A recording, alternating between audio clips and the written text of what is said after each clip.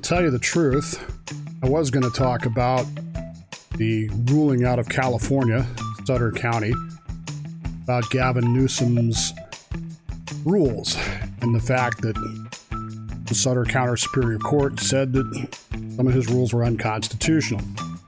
But something else came up. Started seeing some posts, I don't know, midday yesterday, talking about this idea that state legislatures in Republican-held legislative states should override the electoral process and appoint Trump electors to the Electoral College. It took me a little bit of running to do this, mostly because I was in the middle of other things, but as it turns out, this idea seems, and I will categorize it as seems, to have originated with Mark Levin, where it was quickly picked up by, of course, The Blaze and other conservative chat show hosts around the country, to the point where we're beating the drum now to essentially cross the Rubicon and nullify the election and just appoint electoral voters. The argument here, of course, is that the election is being stolen from Donald Trump. Now look, say some things here. You need to stay with me, okay? When I'm done, it fades to the galaxy, then you can yell at me. But until I'm done, just hold your thoughts, okay? That's all I'm asking. I know many of you feel that there's a great deal of cheating going on. I know this because I see your social media posts. I caution you in all of this. A Facebook post, I heard on the radio, I believe is not proof of anything. You may believe that the election is being stolen, but can you prove it? If you cannot prove it, then the real politic of the situation is, for all practical purposes, it's not being. I've asked you to use a little bit of perspective in all of this. I asked you yesterday, if you listened to the show yesterday, to think about things. This is not the victory that the left, the Democrats, that even Joe Biden thought he was going to get. For God's sakes, all summer long we've heard about Susan Collins. Susan Collins, the polls, she's going to lose. She won easily. Okay? Clearly things are not leaning left the way they want you to believe they are. And a President Biden would be hamstrung, I guess, by a lot of things, that he's not going to get his way in everything. That said, I started looking into this thing because I got a text, Dave, can they do this? Can they do this? Not should they do this, can they do this? Well, the short answer to your question about whether or not a legislature can simply appoint electors to the Electoral College is yes, they can. But, like most things, the fact that you can do something doesn't necessarily mean that you should do something. Okay? This all goes back, believe it or not, to 1892. In 1892, the state of Michigan was a battleground state, much as it is now, and Grover Cleveland was running against Benjamin Harrison. Cleveland had been president before, then ousted by Harrison, and now he was running again against Harrison. And there was a lot. I mean, I keep saying this, nobody believes me, but we've had controversial elections before, folks. We've had candidates that people hated before. And these two people weren't getting along, and they didn't see eye to eye, and Cleveland was running again, and Michigan saw itself as an opportunity. The Democratic-controlled legislature, which had just taken power 2 years before, saw an opportunity in a heavily Republican state to help out Grover Cleveland in the upcoming election. So they passed a law called the Minor Law, M-I-N-E-R, after the guy that wrote it. And in essence, what it did was it gave all of the states electoral college votes. Instead of giving it to the winning candidate, which would have been, in this case, Harrison, they gave it instead by congressional district. They apportioned it, which would at least give some electoral votes to Cleveland. And they thought, well, this will help. And so, great. Now, subsequent events made it, a little pointless, but there was a great deal of backlash about this. Republicans in the state of Michigan in 1892 sued all the way to the United States Supreme Court, where the United States Supreme Court, in an expedited ruling, ruled in October before the election that the minor law was valid, that they upheld it. The upholding of that law was seen to be constitutional by the federal Supreme Court. District method was sustained, and decision of the Michigan court, which had previously already decided this, was affirmed. Interestingly, the Detroit Free Press added the hopes of the Republicans dashed to pieces in their headline. I think that's interesting because even back then, there was a great deal of animosity. The McPherson versus Blacker case that we're talking about here revolved around that idea that the Constitution, the 14th Amendment, specifically, the Republican argument was that the 14th Amendment had locked the state into a winner-take-all position. Supreme Court took this up, and they made, in that ruling that you just saw there, they came to some conclusions here. Okay? Number one conclusion they came to is that state legislatures have plenary power over the appointment of electors. Now, this plays into what Levin and others have been saying. Can they do it? Yes, they can. Why? Because what does plenary power mean? It means unqualified and absolute. State legislatures have unqualified and absolute authority to appoint the electors to the Electoral College. And in many states, what they've done is they've passed laws that they had, as they had in Michigan in the 1890s, designating how they were going to do that. The second thing they decided was that states cannot remove that plenary power. In fact, no one, including the federal government, can remove that plenary power. What that means is, very simply, that the governor cannot get up in the morning and go, you know what, I don't like the way the legislature has done this, and we're not going to do it that way. Now, he could veto a law that had been passed doing that, and then we go through that whole process, but he cannot simply override the plenary power of the legislature.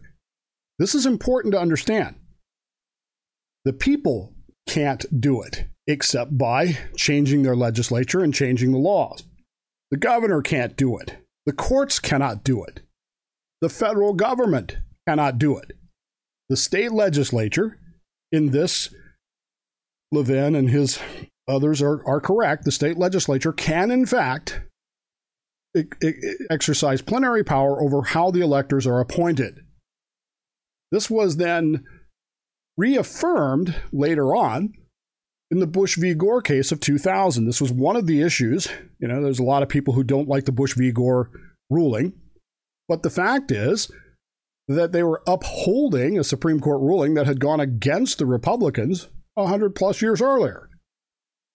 They don't like to talk about that one. And most of y'all that are calling today for these state legislatures to override the electorate and appoint the electors for Trump, you liked that decision anyway, so you'd probably be okay with that. In 1954, by the way, Michigan, after all those years, passed another law. By the way, let me back up just a little bit. That was in 1892. That was upheld in that same election.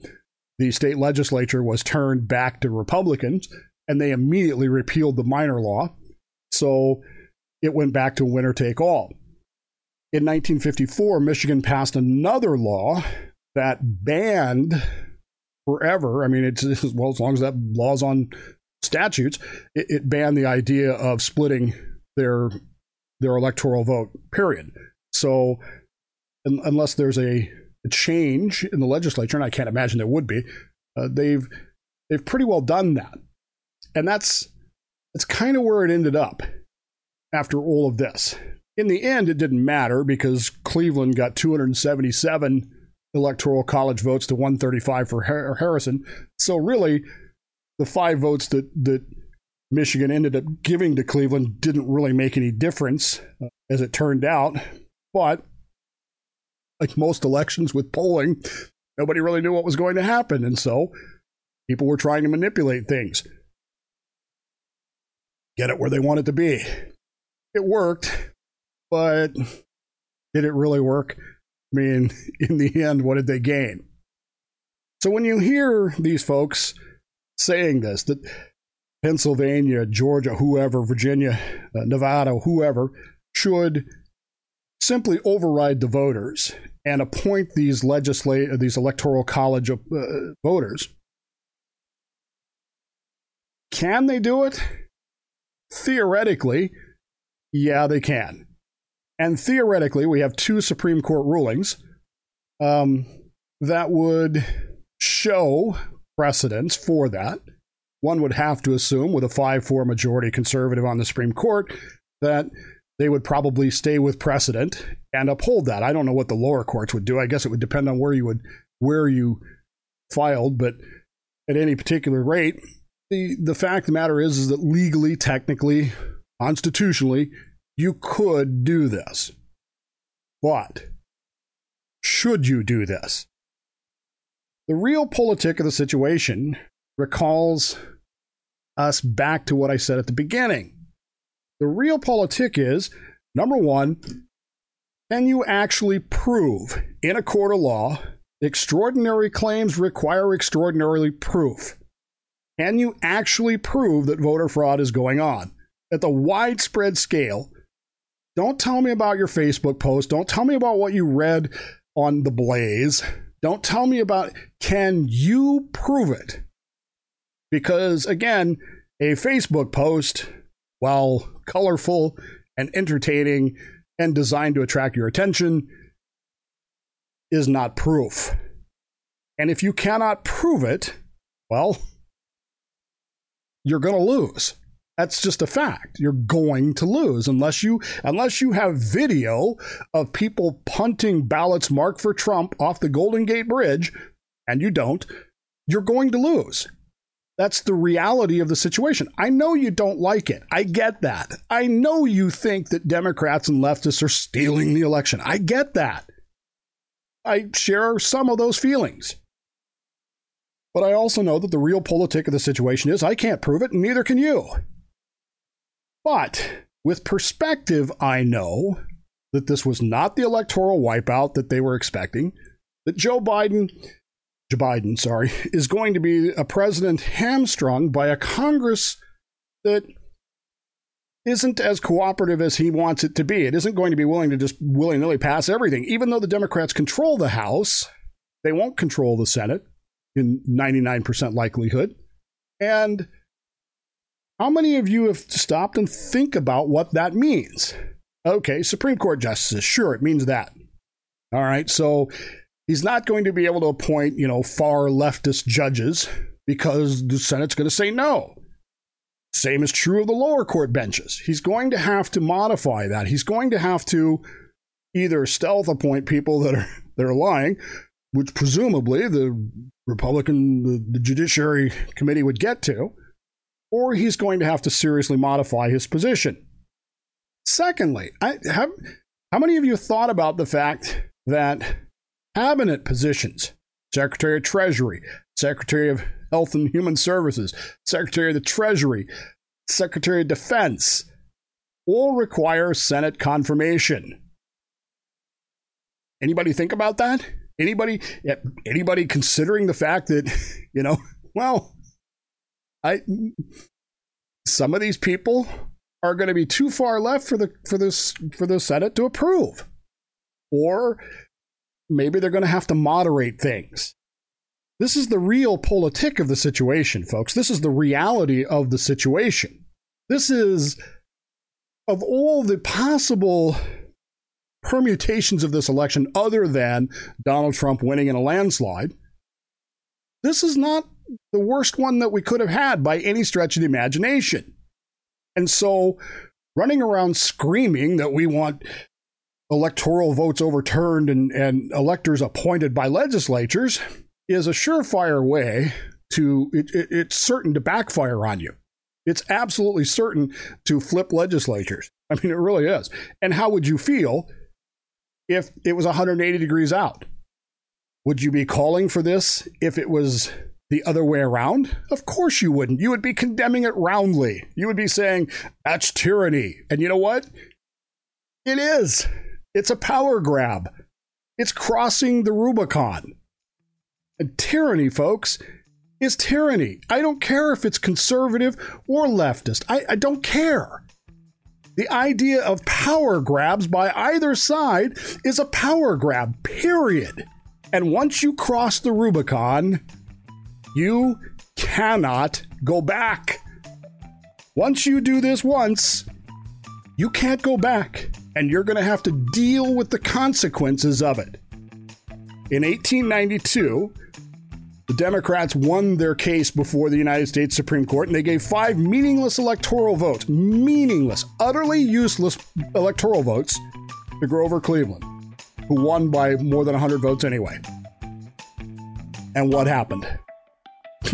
On that same election, they got thrown out. And it was years before they were able to recover from that. A power grab is a power grab. Tyranny is tyranny. Can you do such a thing? Yeah, I guess technically, legally, yeah, you could. I can't tell you that Levin is wrong and the others are wrong in the sense that, could it legally be done? Sure. I'm sure you could find a way to get around it. Should you do it? Not a chance in hell. What do you gain? What do you gain by doing that? The backlash is going to be worse than the situation you're going to find yourself in if you don't do it. Common sense and perspective needs to rule here. Before we cross the Rubicon, and before we say to ourselves, well, the die is cast.